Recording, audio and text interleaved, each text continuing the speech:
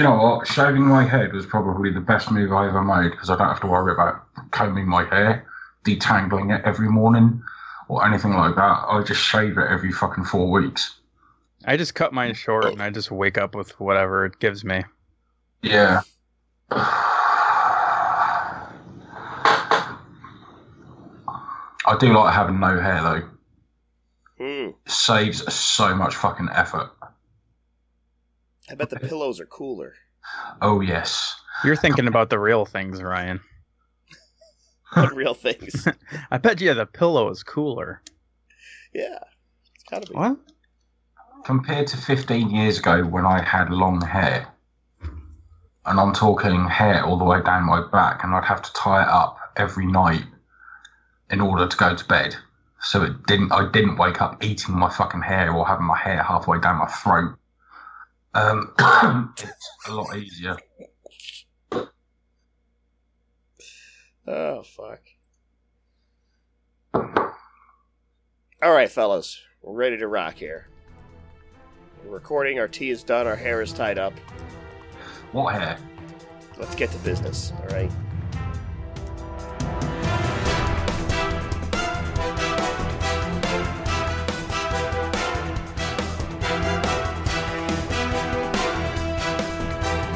Welcome to All You Need Is Blood, the UHM Horror Podcast, with your hosts, Ryan, Shane, and Mike.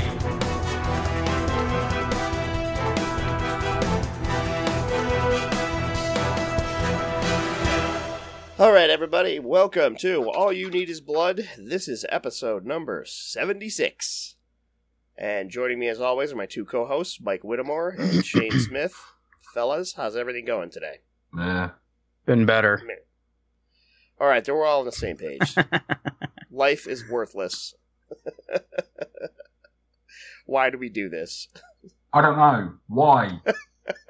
I'll tell you why we do it, Shane. We do it so we can discuss horror movies, talk shit to each other, and various other nonsense, including but not limited to music, movies, games, comics, whatever else happens to come up. We're the official podcast of UpcomingHorrorMovies.com. If you want to reach us, our Gmail is allyouneedisbloodpod@gmail. And our Facebook group, All You Need Is Blood. The Instagram account, All You Need Is Blood Podcast. And if you're listening to us, it's probably on Apple Podcasts, I think. I didn't write that down right. It's on iTunes. And Google iTunes, right, whatever it is. That was a smooth... You know what you listen to. Yeah, that was a smooth segue. Yeah. It was. As always.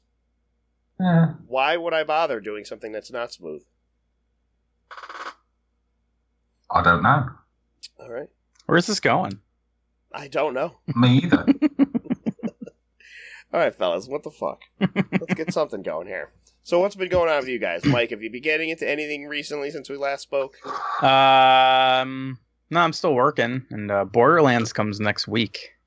So, oh boy, yeah, I can't wait to play that and not wait a year until it hits Steam. And then, I just finished up Gears of War 4. I'm gonna try to start Gears of War 5 soon after Borderlands in 7 months. And then, yeah, I bought the. Did you play Catherine, Ryan? No, I did not. Oh well, I bought the. Catherine Special Edition. If you're unaware, it's a puzzle game done by Atlas Games, and it's a really strong story of a guy who has got to choose between two girls in a way, and it's a lot more exciting than it sounds, but it's fantastic, and they remade it for PlayStation 4 exclusive, and it's really good. So yeah. And then I'm going to school, working, and I saw it today. It was so I'm having a bad start to my day. All right, well, we'll have to hear more about that in a little bit. How about you, Shane? Have you getting into anything recently? Actually, I've had a fairly busy week. It's my niece finally gave birth yesterday. To a very healthy little girl. called Autumn Rose, £5, 2 ounces. So I've been waiting for that to happen all week. I've also been to the movies to see It Chapter 2 twice. And I've also been purchasing music and a few movies. I picked up the original Dark Crystal on Blu-ray for $4.99 the other day, and it's the 30th anniversary edition. And I surprised myself because I honestly surprised myself because I thought I already had it, but I didn't. So I got that. What else has been going on? Meeting up with some cool people, hanging out, and actually spent more time out this week than I ever had done, oddly enough. I've been out pretty much every single night this week. Doing bits and pieces, you know, killing things. Killing things, sure. You know, stabbing people in the face with rusty spoons. Spoons? Yeah. That's an ineffective weapon. No, you're not doing it right. Scoops out eyeballs like no problem. That's about it. Sweet. Well, let's see. What have I been doing? Last week, I watched the Blade Runner sequel, 2049. Ooh. Yeah, what'd you think? I was blown away by it. Yeah, man. It's really good. I thought that was fucking fantastic. And Elisa hated every second of it. Woohoo! That sounds about right. I'm like, what the fuck? How did you hate that movie? Did she like the original? Not really. No. Well, I mean, you're probably not surprised then. I think I liked the sequel better, actually. I thought it was fucking... I don't know, it just did a great job on everything. Personally speaking, I thought the story sucked, but it looked pretty. It is a very pretty film. Yeah. Yeah, so that was awesome. And then, based on partially your recommendation and my brother's, Mike, I listened to both the new Slipknot and Killswitch. Yeah. Because my brother liked one, you liked the other, and my findings are, I think that the Slipknot album has like 3 or 4 really awesome tracks. Okay. And the rest of it is fake tracks and filler. That's like scattered noise. There's like 4 or 5 track listings that are just like preludes to other songs. Right. And I'm like, you could sneak 1 or 2 on an album. That's perfectly normal. But like, there's an overabundance of this. And then some songs have an extra minute or minute and a half of just noise playing after the song ends. Yeah, it's a lot of filler. But Slipknot's kind of known for filler. Yeah. Like, even their older stuff has some filler. Like, their song, Iowa, off Iowa. It's like, I think that's like 15 minutes long or something. So I wasn't too blown away by that one. I did love the new Killswitch album, though. I thought it was really fucking cool, especially that one song that's got both of the singers on it. Yeah, I forget the name of it, but my buddy at work, he liked old Killswitch. I'm like, hey, you should, listen to this. And he enjoyed it. But really, like, I listened to the Killswitch album like 3 times, and I think I listened to Slipknot like 75% of the way. It's not, both bands are not like something I'm like super into anymore. But I really enjoyed the new Killswitch. It was good. Yeah, that was good. Killswitch are playing Norwich sometime soon. I might be tempted to go. That could be cool. I wonder how I mean, it's not both singers, I imagine. So No. Well, they're playing... Although that would be a great show. Imagine that. That'd be fucking awesome. Yeah, they're playing the UEA, which is like one of the biggest venues we have in Norwich. Because all the other good venues fucking got closed down because the council were like, no, you can't have live music in this venue because we don't like your musical stylings. Yeah. So the UEA is basically on the university campus. The capacity is about 1,500 people, but it always packs a crowd. So it'll be worth going to that because it's a smallish venue as well. Yeah. So that's always worth it. I enjoy the smaller venues because they're more intimate. Mm-hmm. The sound is a lot better, if you see what I mean. We've got another venue called the Waterfront, which holds like 500 people. And the last gig I went to at that was sold out, and it was just rammed. You couldn't fucking move, but it was such a good night. So yeah, Killswitch are definitely on the agenda, I think. Sweet. Yeah, I'd be interested in checking them out live. I haven't seen them since like 2003, I think 2004. Oh, I don't know. I'm going to back in college. Yeah, I'm going to a Pearl Jam tribute next Saturday. Pearl Jam UK, and I've seen video footage of them play live, and they're fucking flawless. They sound exactly like Pearl Jam. Just scary.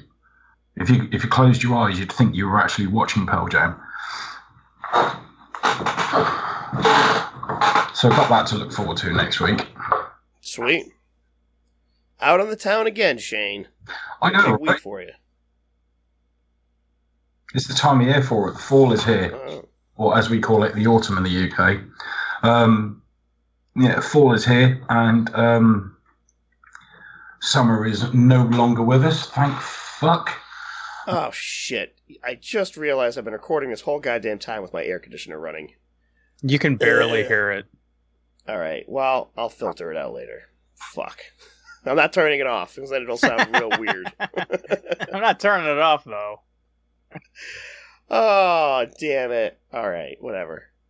I'll just deal with it. Now everyone's going to know you're hot. What a loser. They'll also know that I'm not wearing any pants. Oh, that goes without saying. Right, of course. What's new? I've been thinking of getting a sign. Like, I usually walk into my house through the garage, and then just like a garage door to get into the house. And I'm thinking you're putting a sign on one side of the garage door that says "No pants beyond this point." If I didn't just get back from it, I would not have pants on right now. Wait, because you saw a movie, you need to keep wearing pants? Yeah, I mean, I already showered. I went out today. You know, I guess leave my clothes on. Oh no! As soon as I come in my front door, I'm like, "That's it." What gets real tough though is, if I like stop in to pick something up, I have to take my pants off, go get whatever I'm getting, then put my pants back on and leave. That's a nightmare. Yeah, but... I don't wish that on anybody. Oh God! All right, so what else is going on? We got a new trailer, Mike, that I know you're super excited to talk about. Fuck, dude! I saw this shit before it, and oh man. Nearly ruined your whole experience, huh? No, the movie did, but the trailer did. Oh. All right, so the trailer is for a film titled Black Christmas. And I suppose this is a remake of sorts, or at least it's putting the name of a famous horror movie as its name. What did you think of this trailer for Black Christmas, Mike? Well, the original one is like one of my favorite horror movies of all time. I love the original Black Christmas. I always like introduce it to people who like actually want to be scared during a movie, because I feel like it could be, generally terrifying at times, especially for a movie that's like 40 years old, 40 years plus. So I hold this movie in high regard. And then I don't remember the remake, like the mid 2000s one with all them, but yeah, Xmas. Yeah, and I think I only watched that one time, and then the new one's coming out, and they just seems like it's just like every other, like slasher movie that's ever come out, and that's not how Black Christmas was. If you've seen Black Christmas, it's basically just this presence of a killer who no one knows anything about, and the movie just like ends on a huge mystery. And in this one, you could tell, like, even in the trailer for it, Val was with me and she was like, I think I just saw the whole movie. And they add in a whole bunch of unnecessary parts, like cults and, women in just like skimpy clothes dancing, college camp. It's just like all unnecessary and by the numbers bullshit. And the original is far from by the numbers. And I don't know. I'm not really disappointed, because as soon as I saw they were remaking it, I knew it was going to be shit. I'm still going to watch it, but it's because of Carrie Elways is in it. So yeah. Shane, what do you think of the trailer? It looks kind of shit, to be quite honest with you. I'm not going to It was just because I was under the impression it wasn't coming out until next year. So it was kind of a surprise to see you posting that and saying, for your consideration or for discussion. I'm like, oh, really? I did watch it. Imogen Potts is in it. You might remember her from Fright Night, the remake of Fright Night, and 28 weeks later, she was in that. She was the daughter of Robert Carlyle in that. Yeah, I mean, she's probably the only selling point there is that will garner any interest out of it. I mean, she's a good actress, but it's not it hasn't grabbed my attention at all. It just looks really cheesy, and like Mike said, Cary Elwes is in it. You know, he's a great actor also, but there's also the fact that it seems like they've changed the storyline for it.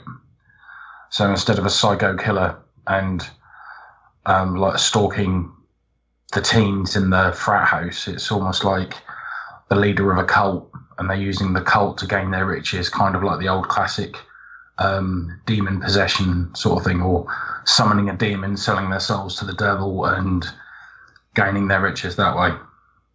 But yeah, it didn't grab my attention in any way at all. Yeah, I think the trailer itself looks like shit and tells the entire story. Yeah. So, not interested in that. I think this movie has very little to do with Black Christmas, other than it appears to take place at Christmas time and is on a college campus. Yeah. And I have no problem with them changing up stories for a remake, you know?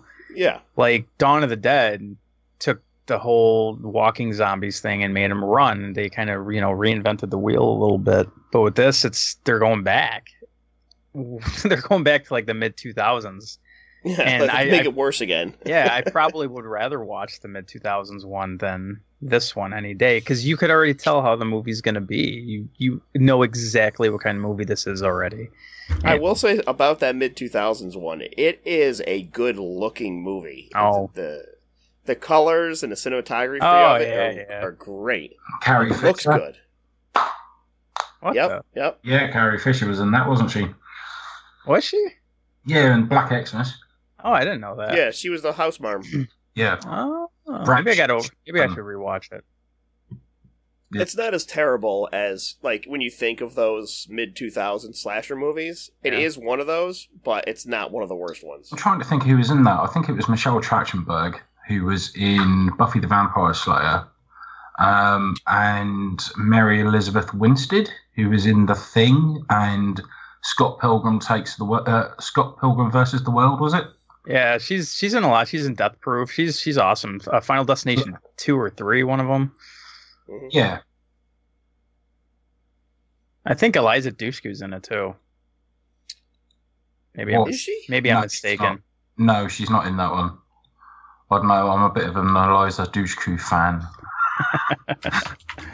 I don't blame you. Well, yeah, she's fucking hot. I mean, come on, she grabbed my attention when she played Faith in Buffy season 3. Isn't she the one that got raped by a snowman in the shower? Who hasn't? Raped by a snowman in the shower. Yeah. Jack Frost, wasn't that her? I don't know. Oh, I can't remember now. Maybe that was Shannon Elizabeth. I can't remember. Oh, I think it was. Sweet. Well, I suggest go watching Jack Frost and skipping Black Christmas. Listen, don't watch the remake. Just don't. 2019. Just don't watch Black Christmas, the new one. Please, just don't. Send him a message. Be like, if you're going to make something, make it good. Don't bother going to see anything just because it's out. Even if you even haven't seen the original movie, you already know this movie, how it's going to end, how it's going to begin, how the middle is going to be. You already know. So why use your hard-earned money to go support this when you could just use it on drugs or booze or something, you know? Something not that we advocate the use of drugs on this podcast. Right. I mean, yeah. you know. Do what you got to do. All right. Get Do shit what you got to faced. do. Strippers. There you go. There you go. Strippers. All right, fellas. So both of you guys watched the new It film. I have not. Did not have a chance to go to the movies, so I was gonna let you guys Spoil let us it for know you. how- Yeah, whatever. I know what happens. I know the fucking story. All right. You're not gonna spoil Dracula for me either. Man, I gotta cross that off the list. I was gonna spoil Dracula for you. Yeah, right. Yeah, but which Dracula? Blackula. Oh, Blackula. Right. That's a great one. I was going to say, which fucking Dracula? There's so many of them. Dracula's awesome. So yeah, we'll start with you, Shane, because I know you've been hyped up about this movie since the last one came out. I was going to suggest starting with Mike. Oh, all right. Oh no. I was gonna have Shane start, and then I was gonna have Mike just ruin the tone. See, let's do a fucking roll. Nice little positive build up, I and want then to do a just roll. tear it down. This one, I want to hear Mike's thoughts first. All right. Mike, what are your thoughts on the new It? Okay, so I'm gonna preface this by saying the first It I thought was very overhyped. I thought it was a good movie, but I didn't think it deserved all the hype it got. The scares were ruined by music, a lot of build-up, and pretty much every scare in that movie is Pennywise shaking, and the camera shaking, and then the kids going, ah! But it had good, it had a good plot, it had good character development. It was like all the negatives I had equal positives, so I'm not going to completely shit on the original remake, but this was, man. So I enjoyed the cast. I enjoyed the dialogue at first. Like the first 30 minutes or so were very enjoyable, and then all of a sudden it starts to get a little mediocre because the movie is goddamn long. It's 2 hours and 50 minutes. No way. And you feel every single minute of that. There is a part, there is a part where, okay, so we're gonna go into spoilers pretty much immediately. I think. Is that okay with you guys? Yeah. Or should I do non-spoilers first and then? Yeah, do non-spoilers first. Okay. We'll get into spoilers later. We can definitely get into them. But... Okay, so there's a character that tells the other characters to do a certain thing. That they have to go find something.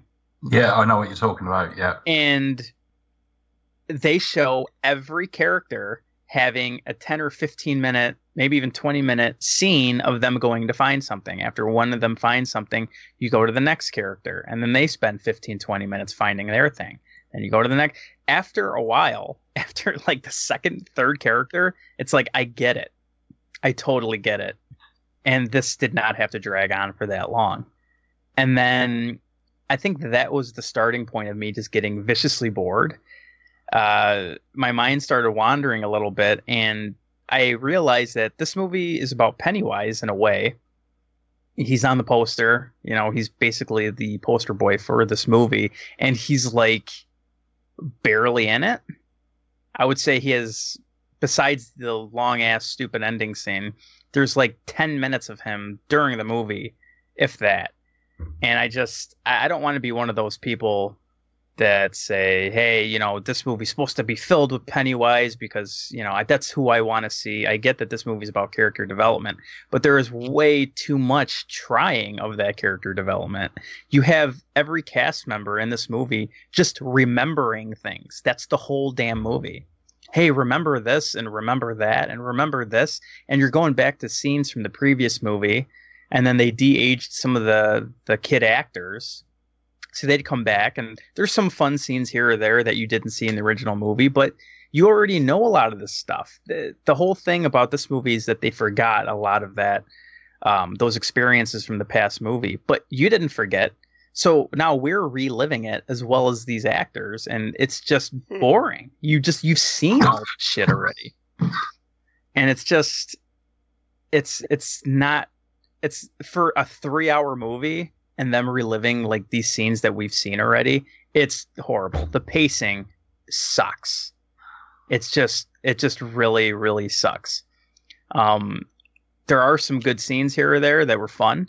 I liked the way Pennywise looked in this. There was a lot less CGI coming from him, but there's a lot more CGI coming from things that shouldn't have been in the movie.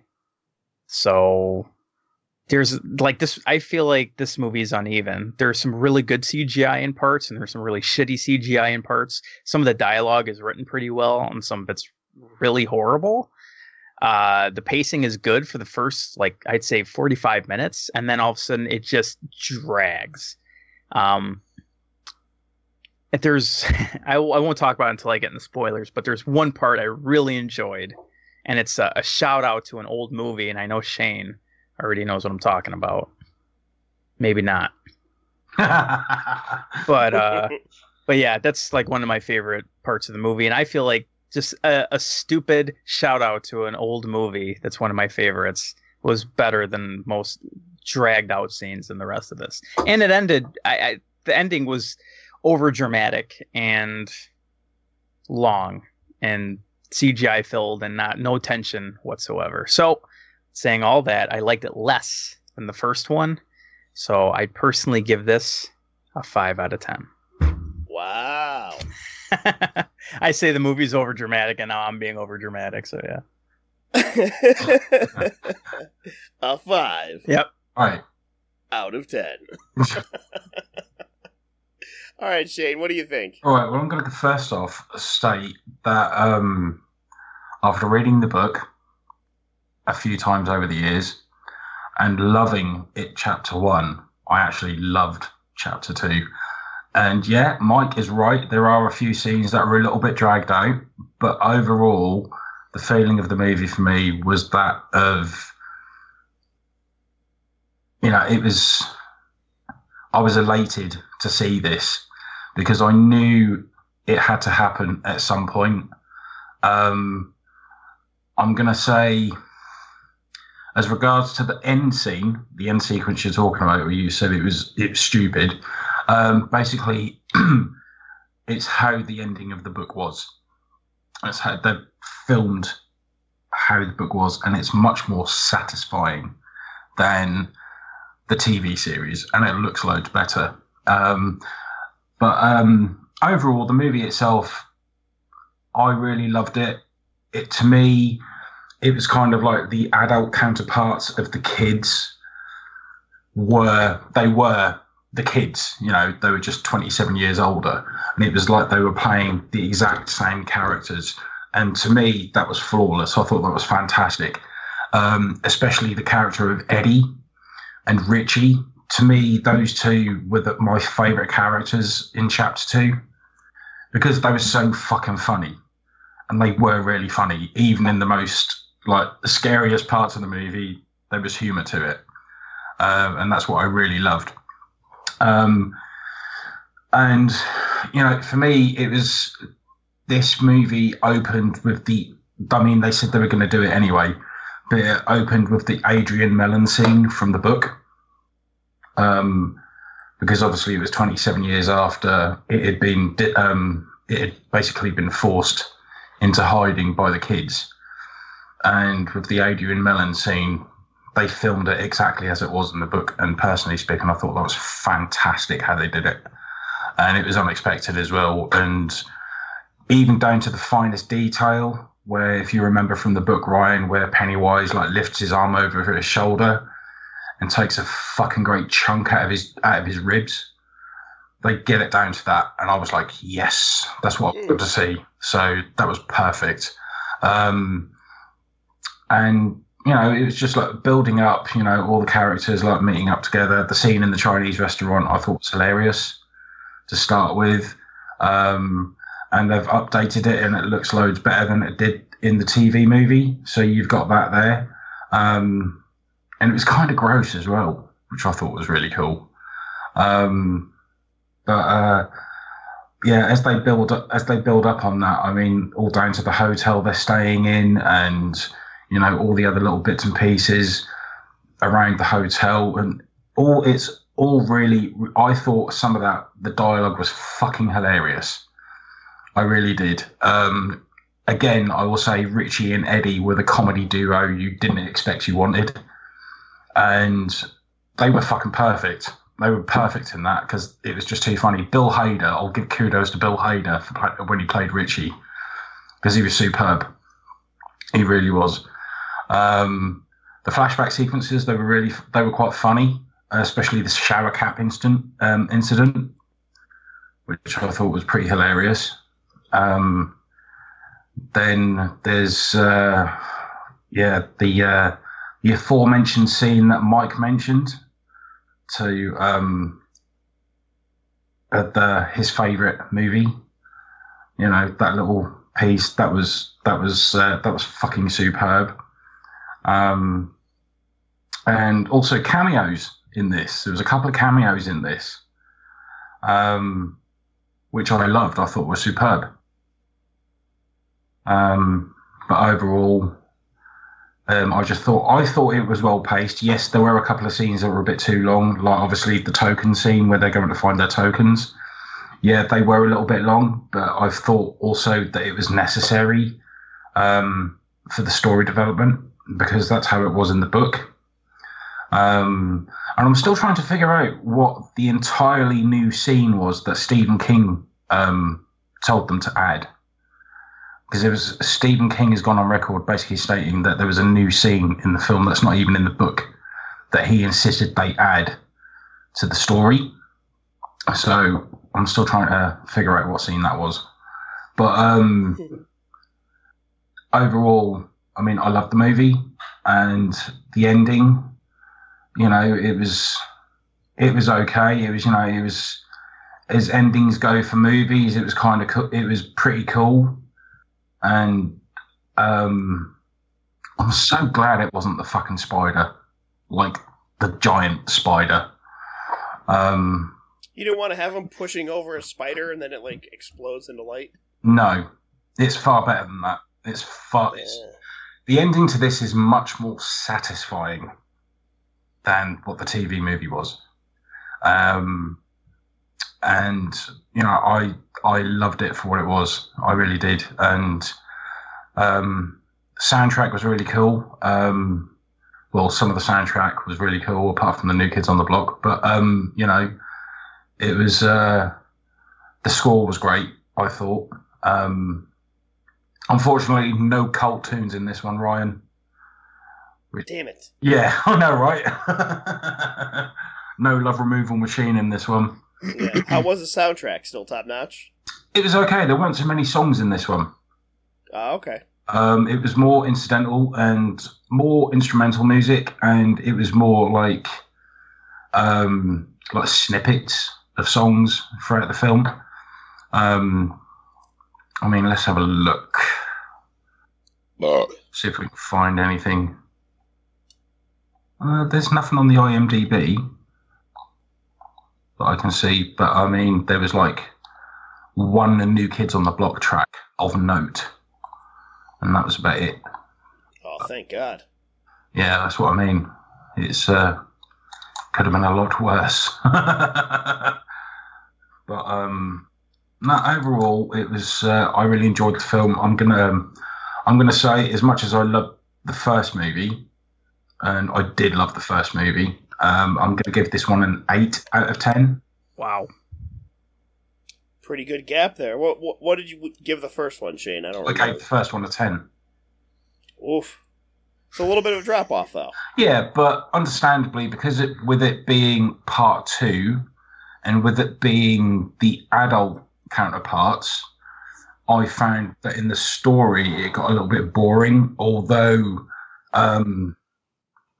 with it being the whole 27 years later, I think the only thing that really let it down was what was his fucking name? James McAvoy, actually. Although he's a great actor, I don't think his version of Bill was that brilliant. I thought Really? I thought he was better than most in this. Like Ben, the actor who plays Ben, and Mike, they're both had no personality. Yeah, Mike. Oh yeah, sorry, not fucking James McAvoy. Yeah, Isaiah Mustafa, who played Mike. Yeah. Him. I was just like, really? Because apparently Idris Elba was supposed to be up for the role of that, and I think Oh, I think he'd be too old compared to those other actors, wouldn't he? he's the same age. He's only 40. Is he? Yeah. No. Yeah, Idris No, Elba. he's older. No, he isn't. No, he's older. Idris Elba. He's, Someone with the internet, go. he's 41, I think. He's born in 72. Yeah, so well, he's 47 then. Yeah. But I mean, there was talk at one point of him playing Mike. Oh, well, let's. I mean, I know we got like 4 other movies to talk about, but I'm gonna go into spoilers real fast. Yeah, Yeah, so did it. Shane, high praise from Shane, not so high for Mike. No, but Yeah, let's hit spoilers. okay, real quick. The spoilers for this is that when that long scene I was talking about, Shane also mentioned like every one of these characters has to find their token because now it's a. I see. I'm not familiar with the book. I've never read the book. Right. Okay. But the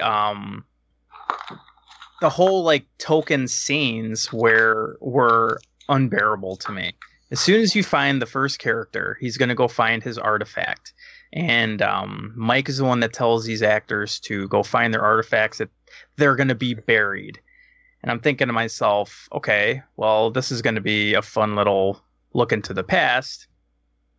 But even Bill Hader said something. Because Mike said you have to do it on your own, and Yeah. I'm thinking to myself, well, why? You know what I mean? There's no. I guess I kind of get why they were supposed to go down this path of finding their past and such. But Bill Hader was like, no, I want to do it as a group. Let's all just do it as a group. And Mike's like, no, you got to do it on your own. So I'm thinking to myself, this is going to be long as fuck, and that was. An understatement because every single one, like I said before, every single one of these was like 15, 20 minutes long. And one of them, It wasn't that long, really. I think the entire. I don't know. The entire scene altogether was about 15, 20 minutes. But you had, I mean, it was fairly quick how it was all supercut or it was all intercut. So it seemed like it was that long. Yeah, Yeah. but one of them was, I forget her name, the girl in it. That was directly from the trailer of the movie. That whole scene, that was her artifact. That was her token. I'm sure okay. that they added some. They left out some parts in the trailer that you watched. But that whole her going to see that old woman, that's her artifact. So that already was spoiled, like in the very first trailer. So that was hard to get through. And then every single one of them had the same formula. They go and find their artifact. They see kind of themselves from back in the day, how they experience Pennywise, and then they experience Pennywise again. It's the same damn formula from each person. And I get why they did that. I understand it, but it took way too long. And I guess it only lasted maybe 15, 20 minutes for the whole thing, but it definitely did not feel that way at all. And as I was saying, like I'm trying to make this quick, so I'm kind of going over a 3-hour movie that I just saw in my head. But yeah, the entire ending scene, why it may have been more satisfying than the original movie. It was still an overly produced CGI scene. It was just a giant Pennywise turning into a giant CGI monster, throwing these characters into walls, and then there's no tension. There was just none. I can't find a tension for the giant CGI monster. I just can't. And I just felt like it was way too long. And it went from like a realistic element into a very supernatural one. And like I said, I don't remember what was in the book because I never read the book, but I don't know. It just took me out of the movie. Every scene was dragged, and I don't know. That's I didn't find much satisfaction through the ending because it had this almost the same ending as the first movie, basically. Yeah, that was the whole point, because in the book itself, it was a very supernatural battle of wills against Pennywise. But there wasn't really a battle of will in this. It was just him chasing the kids or the adults, and then the adults were like, "Oh, I'm not afraid of you anymore." And then I don't know. It was them overcoming their fears of Pennywise altogether, and then defeating him in that aspect. They had to overcome their fears in order to beat him finally, if you see what I mean. Yeah, but didn't they do that in the first movie? Yeah, but only temporarily. In this one. But why? Well, but the intention was, in the first movie, they tried to kill him, and they knew that if he came back, they would have to come back to finish the job off. Where this one, obviously, those who have read the books and know, they do finish him off in this one. Yeah, but I'm just saying there wasn't too much of a difference. Like, I'm not saying the book. I'm talking about the movies. So like I said, I haven't read the book. So between these two movies, they basically have the same ending. And personally, I wasn't satisfied because he does the same thing in this one as he did in the last movie. He transforms into a whole bunch of different things. And then they used to scare the actors or the kids. And then he... it kind of just dissipates. But now, light pops out of his eyes from shit. Like, I don't know. That's me. I thought it was kind of, I don't know. But in regards to that scene you were talking about, that homage to your favorite movie. Yeah, that part made me almost lose my shit because this is not a big spoiler, but there's a scene where they see a head roll across the floor of one of their other friends, and it's sprouts off legs and it starts walking around, and Bill Hader goes, "You gotta be fucking kidding." And it's straight from The Thing. And I looked at Val and I was all excited, and she knew about the head. She's like, "Oh, that's from The Thing." But I was like, even the line is from The Thing. I'm like, you don't get it. I was like super hyped from it. Yeah. And that is the part I'm gonna remember about this movie over pretty much anything else, is them having an homage to The Thing. Well, for me, because that whole scene, I'm sat there with a few of my friends, because obviously I went to the double bill on Thursday evening, so we got an early screening of Chapter 2 before everybody else did, because it started at 7 p.m. and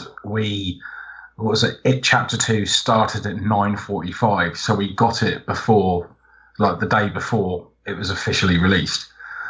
And I'm sitting there, we're all excited watching it. I'm really enjoying it. And then there's the scene where the head rolls out of the fridge of Stan Uris.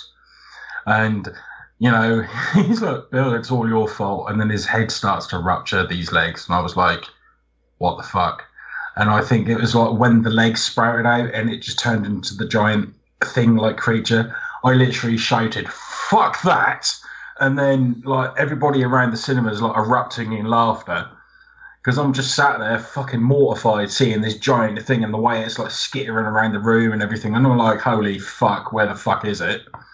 And it's when Bill Hader looks up and says, "Oh, there he is." And then he jumps on him. And, that whole scene, that was fucking awesome. It really was. It really did make me laugh. Yeah, I like that scene because the guy who plays Eddie kind of just stood in the corner and they're like, "Come on, help us kill this head thing." And he just stood there. He's scared shitless, like literally scared shitless. But when it comes to cameos, I don't know. You've seen the original movie though, right, Mike? Yeah. Yeah. The guy who played Ben in the original movie. Yeah, he was in The Architect. Yeah, he was the one of the architects in the board meeting with new Ben, and then you've got Stephen King's cameo, which I thought was fucking hilarious. Yeah. Does he play a child molester? No, he basically doesn't. It's a shopkeeper. He looks like one, but he's not. I was gonna say he would be a really great child molester. And then they another part I didn't like about this, they opened up a lot of story-driven, I guess, plot points, and then they don't close them.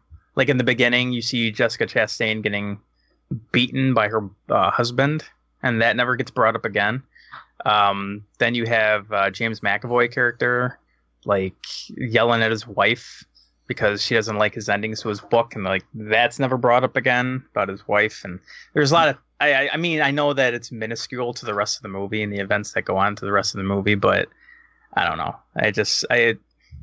They all have like these sort of picture perfect lives, but they don't. And then it's just never brought up again. I don't know. To be quite honest with you, I'm kind of glad they only glossed over those, because that would have just taken up too much storyline. I guess, but they did it with, Ben and what's her face, Jessica Chastain.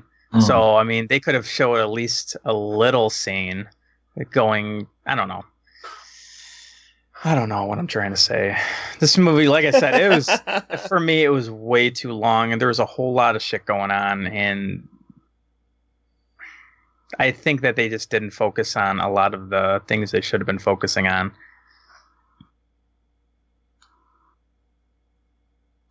So yeah. All right.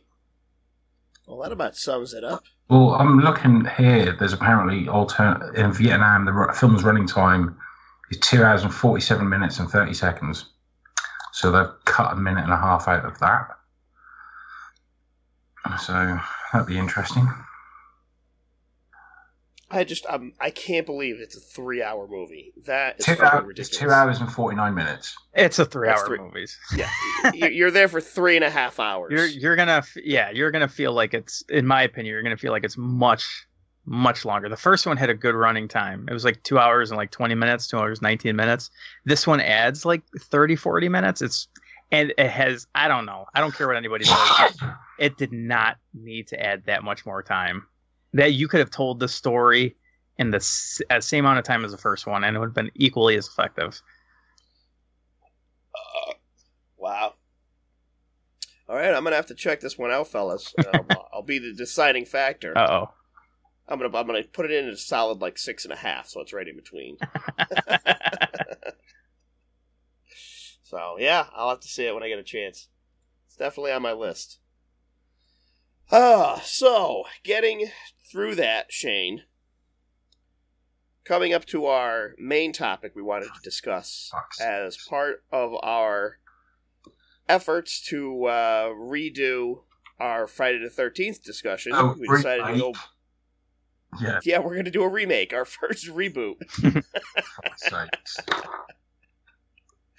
So a remake episode. So we're going to go over the first 4 Friday the 13th movies, and hopefully I will have this podcast uploaded on Friday the 13th. Good luck. If all goes according to plan. Which, why wouldn't it? Of course it will. Yeah, because life is just perfect. Yeah. Everything's easy and nothing comes up. Oh, God. Oh. You alright? No. This also went right down the wrong pipe. Oh, God. Oh, God, it's getting worse. All right. I'm back. Right? I didn't need to cough into the microphone for another 5 minutes. Almost a throw-up? No.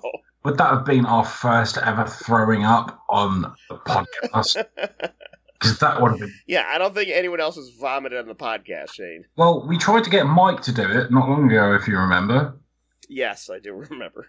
Because that was there's still time in the episode, Shane. That felching was rough. Do you know, it's really funny you say that, but I mentioned that to Mike Wilbur before, and he just laughed his fucking ass off, and he said, "Oh man, that would have been wicked if you'd got that done." Gotta throw up. Jesus. Oh, Christ. All right, so I thought we'd go back over the Friday the 13th. So let's start off with the first one, unless you guys wanted to start somewhere else for some insane reason. No, we'll do it right. You know? We're going to do it right. Really? Okay. So, Friday the 13th, released May 9th, 1980. $550,000 budget. It grossed in like $39 million, which is the equivalent of $400 trillion today. I did the math myself. Sounds legit. Directed by Sean Cunningham. And this movie was kind of made as a response to like Halloween in terms of that really setting the trend for the slasher genre. But I think that this film, Friday the 13th, is like, not going to say the pinnacle, but it is really the template for the slasher. Especially the camping slasher. Like, this is how they're made. Even today, this is like what a slasher movie is like. It was written by Victor Miller. And, yeah, as everybody knows, Jason is not the killer in the film. Spoilers. For a movie that came out in 1980 before everyone was born, except Shane. Excuse me? And, yeah, it's just a great fucking slasher movie. What do you guys think of, Mike, what do you think about the first Friday the 13th? I like it.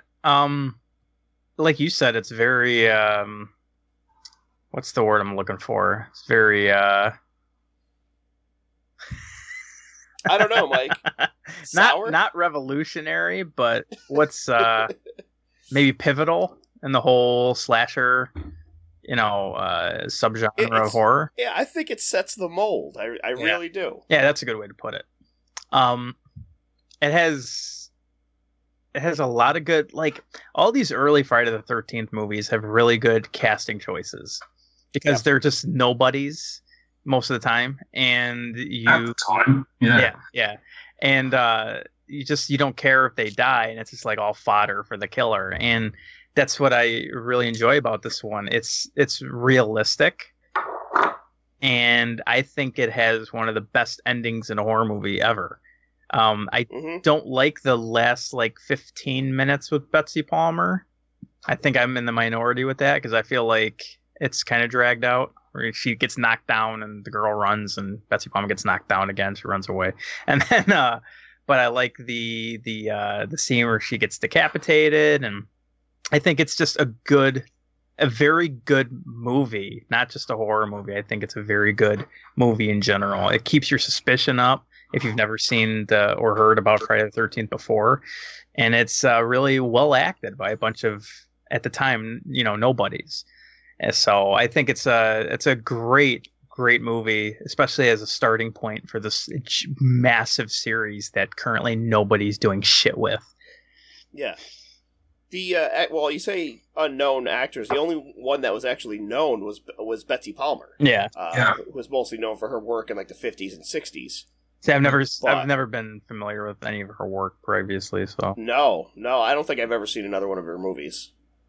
Well, I mean, the only actor in this who really made a mark on the film industry was Kevin Bacon. Yeah. Because this was his first horror movie role, I believe, or his first movie role, or something. Yeah, well, just say it. Once you say it with enough confidence, then that's it. There it is. That's how I live my life. If you act like you know what you're talking about, then people will assume you know what you're talking about. So, yeah. It was his first movie. Yeah. That he did after he walked on the moon. So, on the cast, I think that Adrienne King actually did a really great job. Oh, she was sort of great. Yeah, and she plays the final girl in the film, and she has a lot of great back and forth. What I always forget, and I rewatch some of these older movies, is literally just how rapey a lot of the the whole cast is super sketchy. And rapey. Yeah. Even when she, one of the girls that they open the movie up on, she comes, not they open the movie up, but she goes into town and she's looking to get to the camp. And, this, fat trucker guy is like, oh, are all the girls at the camp just as pretty as you are? And I'm like, ugh. Yeah, that's rough. A little vomit in the back of the throat there. What about her? It happens multiple times in the movie. What about her boss? Oh, yeah. That guy rocking the red handkerchief and his short shorts with no shirt on. Shirtless with a handkerchief. That's the move. It's so dated, and it's hard because if you watch this in a big group of people, they're going to laugh at this, you know what I mean? And it kind of takes away from a lot of everything else in a horror movie. So you gotta, if you haven't seen Friday the 13th, you gotta be aware. This is a product of the 80s. So this is, perfectly 80s. Yeah, late 70s. Yeah. Yeah. And but I think all of these movies are meant to be watched and have fun. Like I think it's perfectly fine to laugh at dumb shit that happens in the movies. Yeah. And have a good time with it. I mean, I challenge anyone to watch Friday 4 without laughing. You're gonna shit your pants at the whole movie. It's fucking amazing. But yeah, this one's really good. What's your favorite kill in the movie, Shane? In the first one? I think it's the Kevin Bacon one, actually, when he gets impaled shagging that bird.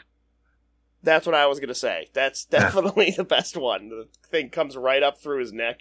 Yeah. I just thought that was quite funny. It is one of those. A lot of these, you don't in the first one, they're not over the top. No, and where, obviously, as the kills got more elaborate and more over the top over the years, this one was really quite simple. And, it was effective. Simple yet effective. Yeah. Yeah, definitely. So I love this one. I think it's one of the best ones of the series. And, in terms of just being a slasher, even outside of the Friday the 13th series, it's a great movie. I think everybody should watch it. It's a must-watch for everyone if they like movies. It also has an amazing poster. Let's give it that.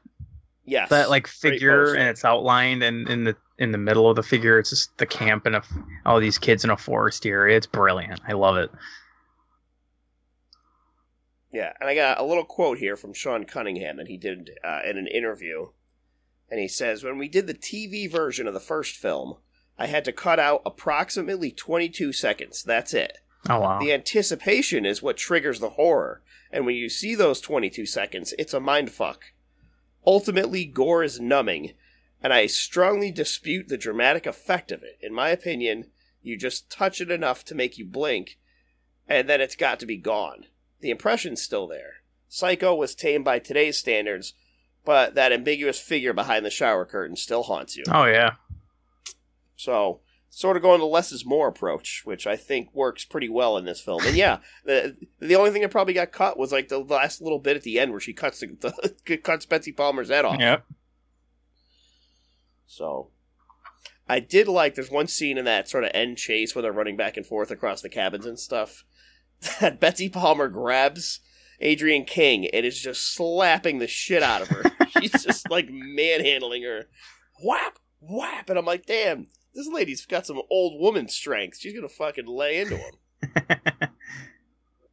So that was pretty good. All right, so I love that one. Let's go on to Friday the 13th, Part 2. This one ups the budget, $1.25 million.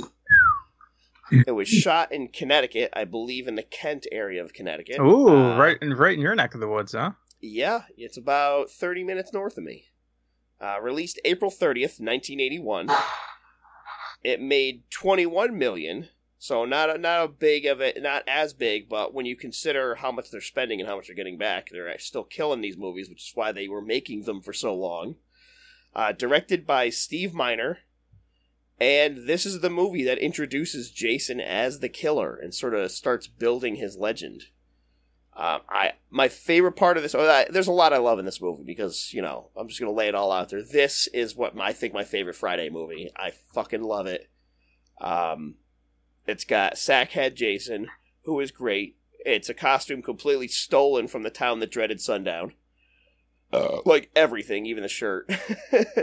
And, fuck, man, I don't know. The kills are brutal. They're it's not super gory or over the top. There's not a ton of blood, but it's just the way Jason's dispatching people in this. It just has an anger that you're like, oh my god, he is pissed.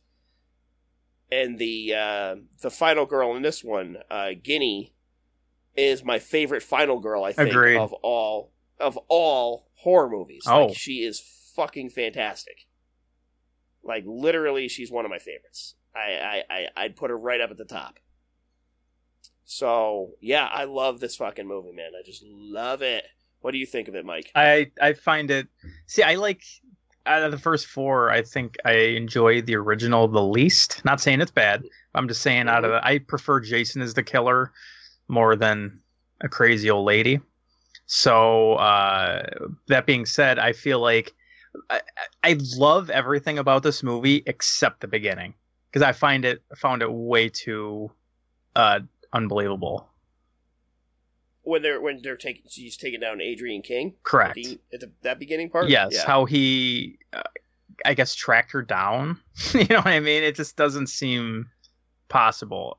But other than that, I find the rest of the movie amazing. It has one of my favorite kills in this whole franchise, which I think is also one of your favorite kills of the movie, Ryan. I was gonna say it's my favorite kill in the movie. I guarantee it. And that is what's his name? Do you remember his name? Oh, I don't remember the character. He's the guy in the wheelchair. The guy in the wheelchair. He gets a machete to the face, and he goes down all these steps backwards, and it's amazing. It's pouring rain. The whole thing is perfect. It's just like whap when that machete hits his head. It goes like 3/4 of the way through it, and then just go as the chair's going down the hill. Yep. Do you think that's the best wheelchair kill? Is that as good as Texas Chainsaw Massacre? I've probably seen so many wheelchair kills, I don't remember. But I'm going to say, yeah, probably one of the best. No pity on the disabled. None. And we shouldn't. Just lay this guy out. Oh, fuck. It was so great. Yeah, that one's awesome. What do you think of part 2, Shane?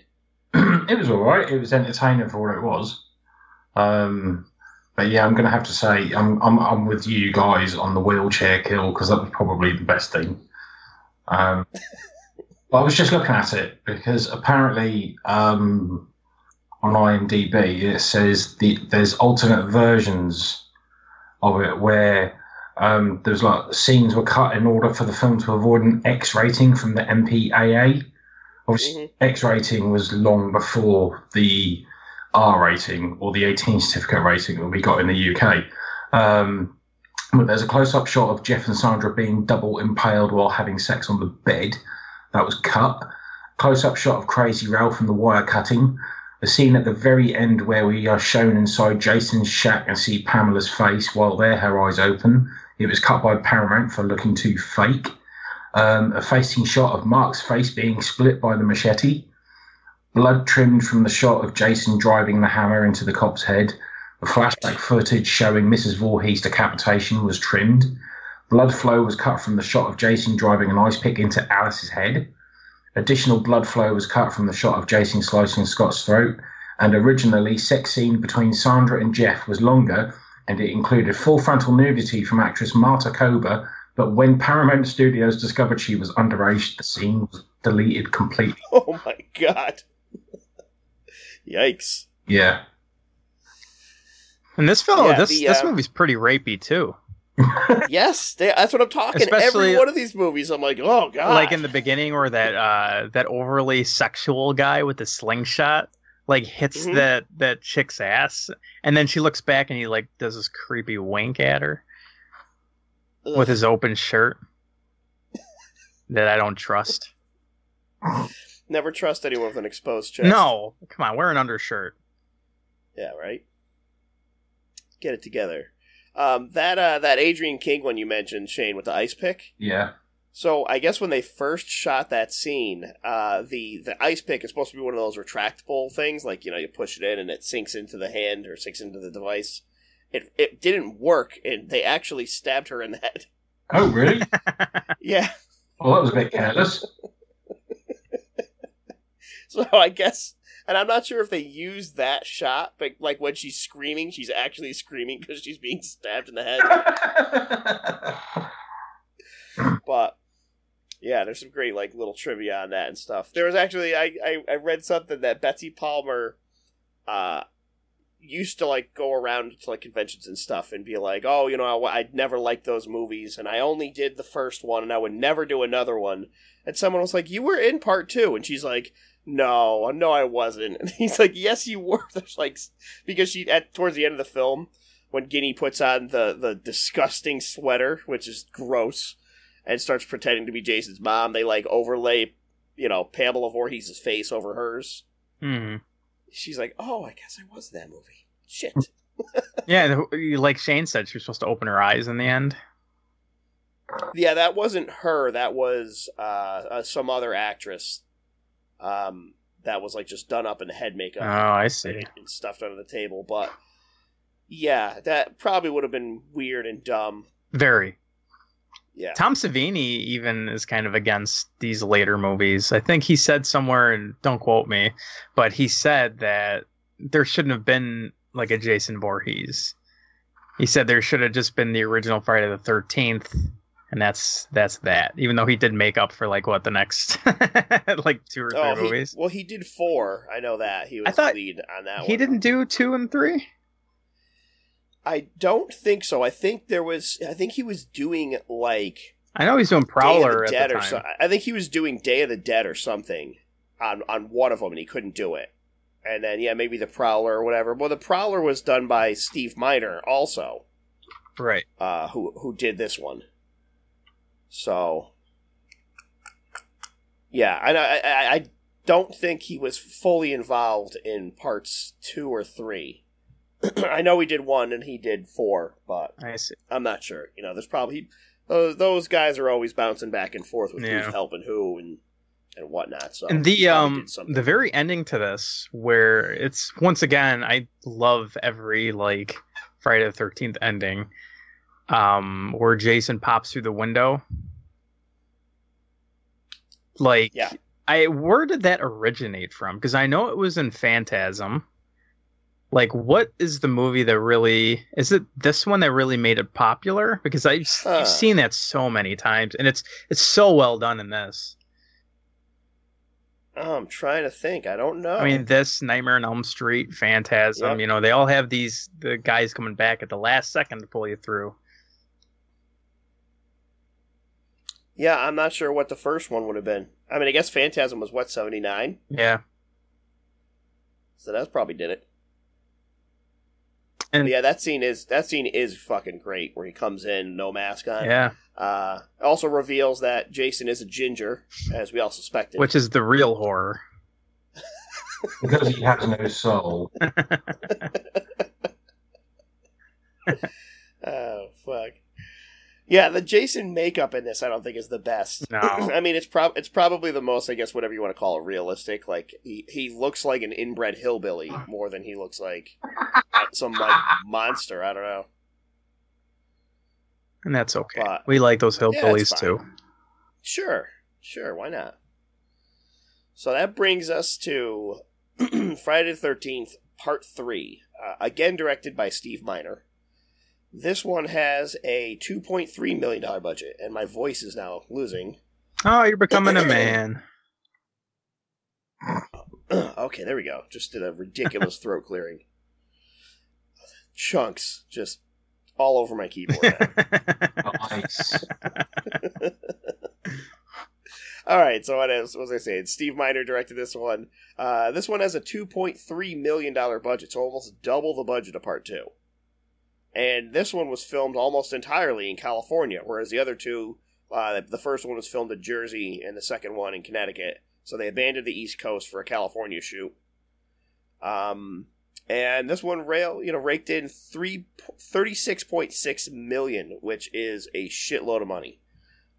And this is also the movie that, I guess, quote-unquote, revitalized 3D for, like, 2 weeks. Or whatever. Like, they made this movie to make, like, 3D a thing again.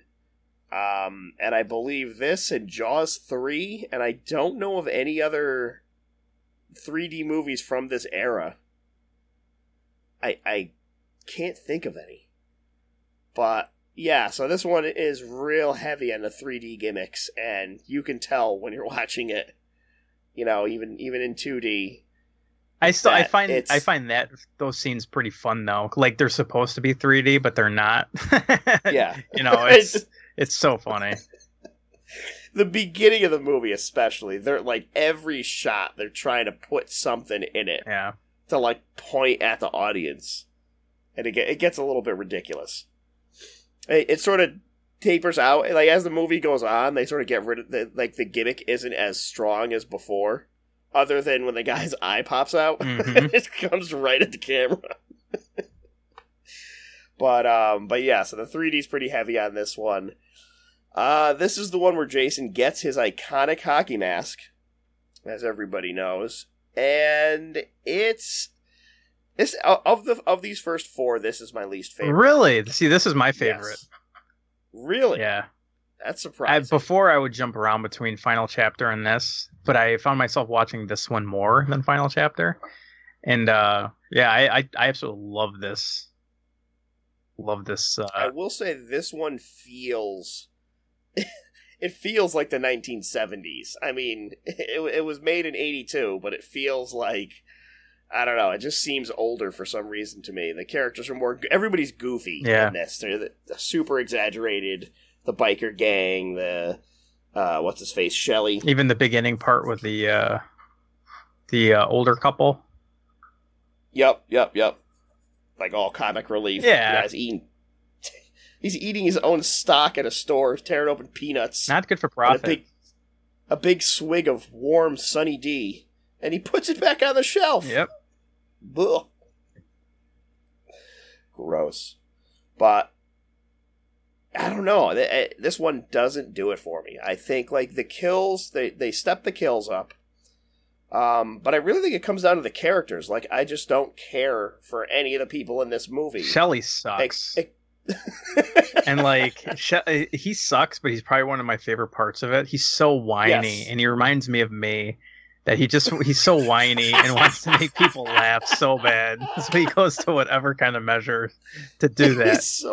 This guy's so annoying. And he reminds me of the most annoying character basically gave Jason his mask. Very true. I read something that the producers of the movie found that actor handing out flyers for some other horror movie, and they're like, "Oh, do you like horror movies?" He's like, "Yeah, I love horror movies." They're like, "Do you want to be in one?" Oh my god! Because I guess they're like, "This guy looks like a goofy dipshit." So it also has one of my other favorite kills. Is when what's that? What's his face? What's the character? Jeffrey Rogers. I guess that's his real name. Maybe it's not. I don't know. The guy who's doing... No, his name's Andy in the movie. So he's doing the handstand, trying to impress make his girlfriend laugh. That is a great kill. And fucking Jason comes and just does a machete down, like, in between his legs. It's he so... just chops him right in the dick. Yep. Like... Yeah, that was pretty good. The guy collapses pretty hard on that. Or the really, really badly filmed kill of Jason with that crossbow. And it goes right into that chick's eye. And it's so like they're trying so hard for the 3D at that point, and you see like the arrow shaking in front of the camera to like make it seem like it's going faster than it is. Yeah. This one's the goofiest of the first four, I think. I think they're trying to have a good time, but I don't know. For some reason, it just, you know what it might be too. This is where they changed the score. It's still done by Harry Manfredini, but Jesus! Whoa, what was that? I just farted and it fucking reeks. Oh my god! It was a really silent one. I didn't expect that.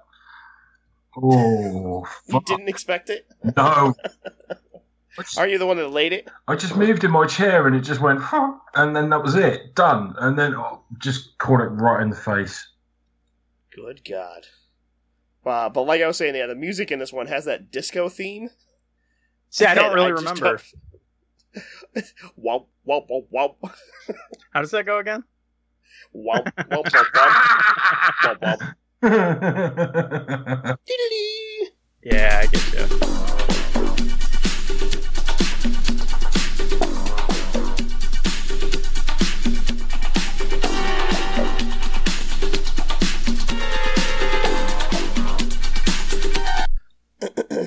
Yeah, I don't know. What'd you think of part 3, Shane? Oh, I thought part 3 fucking sucked, to be quite honest with you. There's nothing much more that can be said about it. You know, it was really funny because I was having a discussion about it with the Friday the 13th movies the other day with my tattooist, and she was saying she thought number 3 was kind of cheese-tastic, and I was like, yeah, number 3 fucking sucked. You know, the only good thing about it was Oh, fuck. I'm trying to think now. It was... do you know what? I can't remember. No, it's gone. Damn. Gone.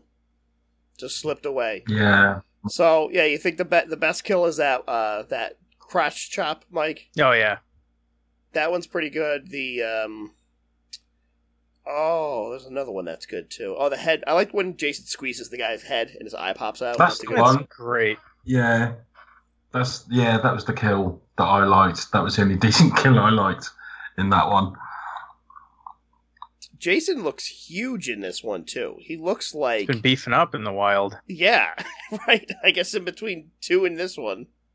This is also the start of the series no longer takes place on Friday the 13th, because if you look at the timeline, and part 2, it's Friday the 13th, and then part 3 is that it starts the very next day, so it's like Saturday the 14th, and then maybe into Sunday. I think there's an extra day thrown in there, and then even as it goes into part 4, it's like Tuesday that same week. Like, that's one really fucked up week. Oh yeah.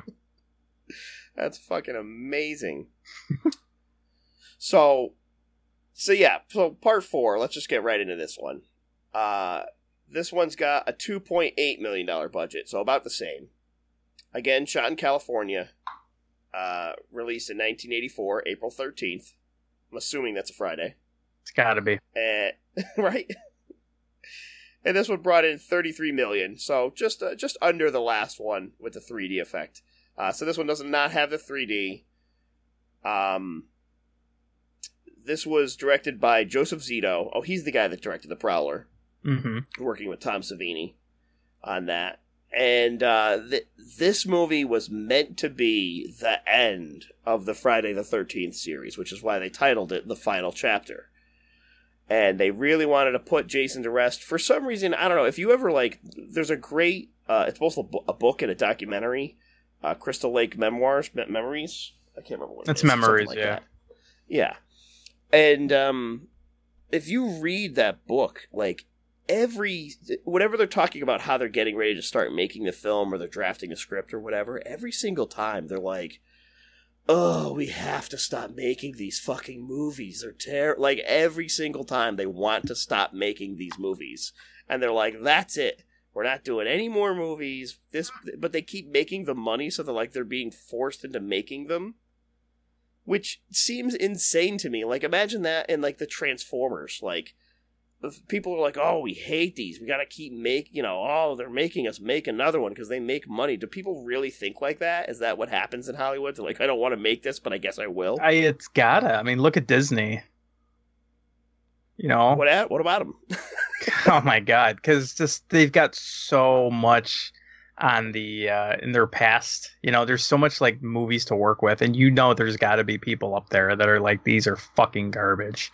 Even animators or the people, the little people involved in these movies, got to fucking hate them. Yeah.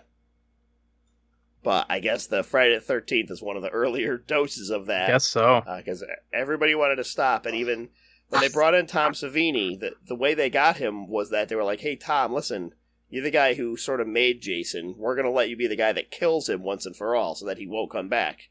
Yeah, how good did that work? Fucking part 4 of 12. Yeah.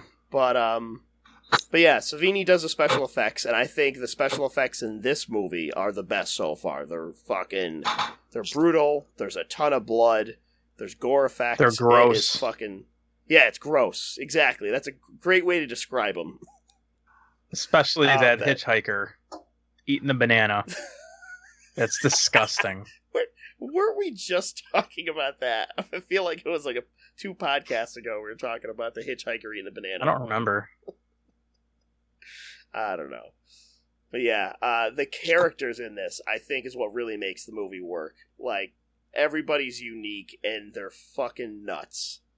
Especially Crispin Glover. I don't even know if they told him he was acting. I think that just might be Crispin Glover, hanging out around set. I don't know. That's how he is in real life, I'm sure. Yes, that's what I imagine. Let me just put this into my computer. It's because he's a dead fuck. He is a dead fuck. I mean, that's a fact. The computer wouldn't lie. No. Is that like an insult? Like, I don't know. I don't get it. I don't fucking get it. But yeah, the kills in this one are great. Jason is fucking brutal, and there's like, he's played by Ted White in this movie, and Ted White has like gone on record saying that like he hates the Friday the 13th movies, and he didn't like being Jason, and he didn't like working with the actors and like all this other shit. But he is fucking great in this. He's like one of the best Jasons, I think, anyway. Oh yeah. And of course, Corey Feldman in this. I believe this movie came out. Now I'm gonna have to go look at it. I think this movie came out. It's 1984. Yeah, 84. So the Goonies was probably 86, right? Yeah. Who cares? Or 85, somewhere around there. Silence. So this was like, what's that? Mike's saying he didn't care for the Goonies. Oh, no. Yeah. It's a garbage. Well, it's a garbage movie for garbage people. The greatest fucking movie ever. Screw you, Mike. Screw you. Next to Friday the 13th Part 4, of course. Of course. Always at the top of AMC's top 100 films of all time. Friday the 13th, the final chapter. I would argue that the best kill in this movie is actually Jason himself. Oh yeah, definitely. Those effects are fantastic. Oh my god. The machete goes into his head, and he's like sliding down it, and his mouth is opening and closing, and his eyeballs looking around. It's like, oh, it's gruesome. What about Crispin Glover's death? That's pretty badass. That one's pretty good. Gets the corkscrew in the hand, and then when he turns around to see what's going on, he gets a machete right to the face. It's fucking awesome. My favorite part about that is like he barely reacts to the corkscrew. Like some guy jams a corkscrew through your hand into the countertop, and he's like, "Huh?" He just seems confused. This wasn't supposed to happen. What? That's right after he found out he's not, in fact, a dead fuck. So that's I guess true. The computer was wrong. That's true. It's got the twins in this, the two girls that show up, and there's a lot of boobs in this movie, probably more than the others. That's fine. There's a great quote from Roger Ebert who says that the film is an immoral and reprehensible piece of trash. Sounds about right. I feel like that should be on posters. Why is that not advertised? An immoral and reprehensible piece of trash. Oh, if Troma made these movies, it would be on there. But, yeah, I really like this one. I think the effects are what sells it. I think the acting's great. And I think it's a lot of fun. You know, then that's what a Good Friday movie is. It's got to be fun. Yeah, this is why this series is my favorite. It's my favorite horror franchise. And even the really shitty Friday the 13th movies, like Jason Goes to Hell, or what was the fifth one called? A New Beginning. A New Beginning. Even like I find certain fun with even the really shitty ones. I don't know. I feel like when we get to 5, I'm going to have some words for that movie. The last time I watched it was the last time we did this fucking thing. Yeah, I think I may have to revisit that one. But I think in these first 4, I mean, I don't know anybody that, like, hates one of the first 4 that would put them, like, towards the bottom of the list. No, I don't think so either. I think it's pretty common that they're all just great. I mean, other than if you get some idiot that's like, dude, Jason wasn't in the first one, I didn't like it. Yeah. He wasn't the killer. Fuck that guy. If you're that guy... Fuck him. Listen to our podcast more, because we'll fix you. Yeah, bitches. But, yeah, 4... What do you think, Shane? What are your thoughts on 4? Can I just... That's it? Yeah. I'm surprised these movies, they don't do it for you. You're not a Friday the 13th guy, huh? Right. I love the character, Jason Voorhees, and I love his kills, but it's just the movies themselves don't really do anything for me, if you see what I mean. it's like the storyline. Oh, it's a camp. Yeah, lots of people turning up and they all get killed. Yeah, all right, whatever. Kind of standard slasher. I mean, don't get me wrong, I love my slasher movies, but it's just Friday the 13th final chapter just didn't really pump my nads. Didn't pump my nads. What the fuck? I didn't get any appreciation out of this one. So you didn't appreciate even the smaller storylines of Crispin Glover realizing that he's a dead fuck, and that by the end of the movie, it turns out he's not a dead fuck. No. Damn, you're heartless, Shane. I know. What? That man went through a journey. What the fuck was that? That came from my mouth. Oh, right. Okay. That came from my mouth. You know, as you said, like, I don't know anybody who hates these movies, but No, Shane. Other than me. yeah, like out of all of them, like I don't know anybody who would put these on like the lowest of the low, but I do prefer Immortal Jason. You like Supernatural, Jason. I do, and like I know these early movies are based on realism, Yeah. in a way, but in a strong, I would say, like put an asterisk by what I just said. Yeah, in a way, a guy gets an axe in the head and continues going for like 2 more movies. Correct. But I do prefer, you know, like Friday the 13th Part 6. That's one of my favorites out of all of them. And so over the top. yeah, it's so over the top, and it's so great. And And Alice Cooper. And when as much shit as Jason Takes Manhattan, as much as Jason Takes Manhattan gets, like some dude try to square up with him just with fists, and it's just over the top. And I love the later Jason movies too. A fucking Alice Cooper song. I remember the first podcast we did for this. Try not to. Oh yeah, tell me about it. And Ryan was like, "Oh, Shane, but if you could choose this movie over this movie, or this song over," I remember what it was. Dream Warriors. Dream Warriors by Dokken, or Alice Cooper's "He's Back, the Man Behind the Mask." I'm sorry, Dream Warriors by Dokken every single fucking time. That Alice Cooper tune, I love Alice Cooper. That tune fucking sucked. Oh, God. Yeah. I think it was Friday the 13th Part 6. Which is that the one you're talking about? With that the one song? has the Alice Cooper song, yeah. So I at last year's or the year before's Massacre, I think they played Friday the 13th Part 6, the 24-hour horror movie convention thing I go, not a convention, but like a marathon I go to. And the director was there, and he sang that song. He performed it for everybody in the theater. So, why would he do that? Why would he embarrass himself? I don't know, but do you know it was really bad? I think it was from Nightmare on Elm Street Part 3? Dream Warriors?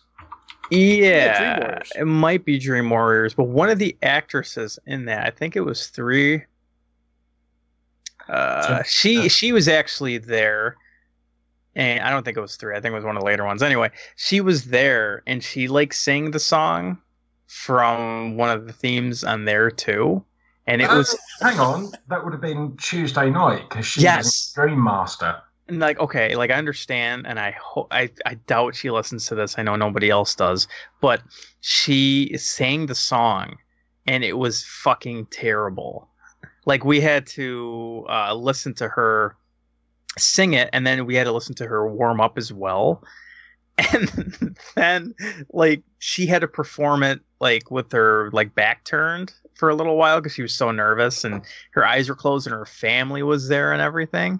Like, it was pretty over the top. And then when she was done, Val in the audience screamed. She screamed out, like, "Stick to your day job." Oh, no. And, like, her family was right there and everything. It was... The funny thing is, Tuesday night's day job is actually as a singer. Oh, no. It was pretty bad. Maybe she was just nervous, but, yeah, it was... You guys were talking. I guess I brought up the director singing the theme song, and it just made me pop that memory in my head. Oh man! Oh, All right, boys. Well, I think we covered the first four in any pretty good details. Anything else you guys want to talk about on these ones? no. No, I don't. How do you think the Mask obviously came about in part 3, and it's grown to like iconic proportions. That's all people think about. You know, when you think about like a slasher movie, it's a guy in a hockey mask chasing people through the woods. Is it weird that it's just like a random piece of sporting equipment that like one guy had laying around, and they were like, "Oh yeah, that'll look good. Let's use that." That'll do. Yeah. Yeah, like it wasn't like planned out, I guess, in terms of, you know, it's just sort of one of those things that just happened on, or I guess close to set or whatever when they were going through costume designs.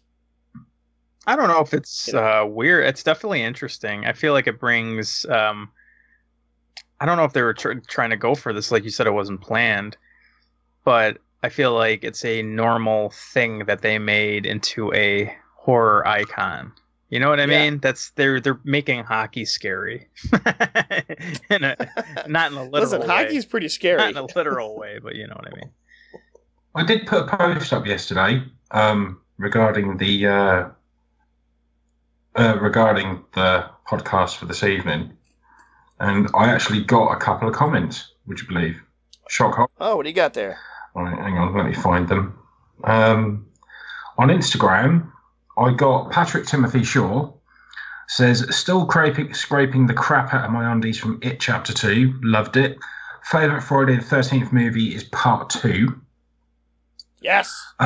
Lee Taylor on Facebook says, I pretty much share your opinion, Shane, as you know about it. For me, Friday the 13th Part 4, Jason Lives, is the best. It's got all the zombie Jason, Tommy. Six, sorry. It's got all zombie Jason, Tommy, Silly Kills, and Ace soundtrack. Alice Cooper didn't get any better, really. Okay, I might have to have words with him because he only lives 3 doors away. Not seen. Neil Hurst says, not seen It Part 2 yet, but will soon. Friday the 13th movies I loved, and I enjoyed the zombie Jason from Part 6 onwards the most. They were silly and I quite liked them, and yeah, Part 6 would be my favourite also. Wow, a lot of love for 6. And that's it. All right, that's great. Short and sweet. Yeah. That's the way we like it. So yeah, we'll come back next time, I think, and do another round of these, or maybe we'll split them up. I don't know. If something else comes up and we got to do some other podcasts, we'll do that. But we'll make sure we get through all these, I think, right? Yeah, definitely. Shouldn't be too bad. So, yeah, thanks for joining me, fellas. Thanks, everybody, for listening. If you want to get in touch with the podcast, our Gmail, allyouneedisbloodpod@gmail.com. The Facebook group, All You Need Is Blood. Our Instagram account, All You Need Is Blood Podcast. And if you want to get a hold of me, I'm on Twitter at Ryan Tutelo, on Facebook, on the UHM Fans Facebook group, and on the upcominghorrormovies.com message board. I'm always around there. So, yeah, that's about it for me. How about you, Mike? I run the Instagram page, All You Need Is Blood Podcast. I'm on the forum, on the Facebook group. Also, if any of you are interested in going to that Chicago 24-hour massacre show, the last time I saw, there's only 10 tickets left. And by the time Ryan puts this up, it probably will be sold out. But if they're not sold out, they just added Brides of Dracula, a Hammer movie, and they added... Oh, that's a good one. Yeah, and they added What We Do in the Shadows. Nice. Yeah, so I'm pretty stoked. Reminds me, I need to watch the fucking TV series of that. I haven't seen it yet. Yeah, neither have I. I don't know why I haven't yet. Yeah, likewise. I mean, because it's on BBC over here, so I'd have to... I know it's on Amazon Prime as well. Is it? Yeah. I'm wondering if they're going to bring it on DVD or Blu-ray, because if that's the case, I might just wait and buy it on Blu-ray. Yeah, the season 2 premieres next year. I guess they're making a season 2. All right, cool. So yeah, sweet, excellent. How about contacts for you, Shane? Oh, really? You can find me on the Facebook group All You Need Is Blood podcast thing. UHM group, Instagram, RoboGinge74, Twatter, Dead Cell Society. That's about it, really. All right. Well, that wraps it up, boys. Thanks for joining me. Thanks for everybody for listening. And I guess I'll just say bye for now. Peace. Pause. Oh, man. I am, like, insatiably hungry, and I don't know why. That was less painful than I thought it would be.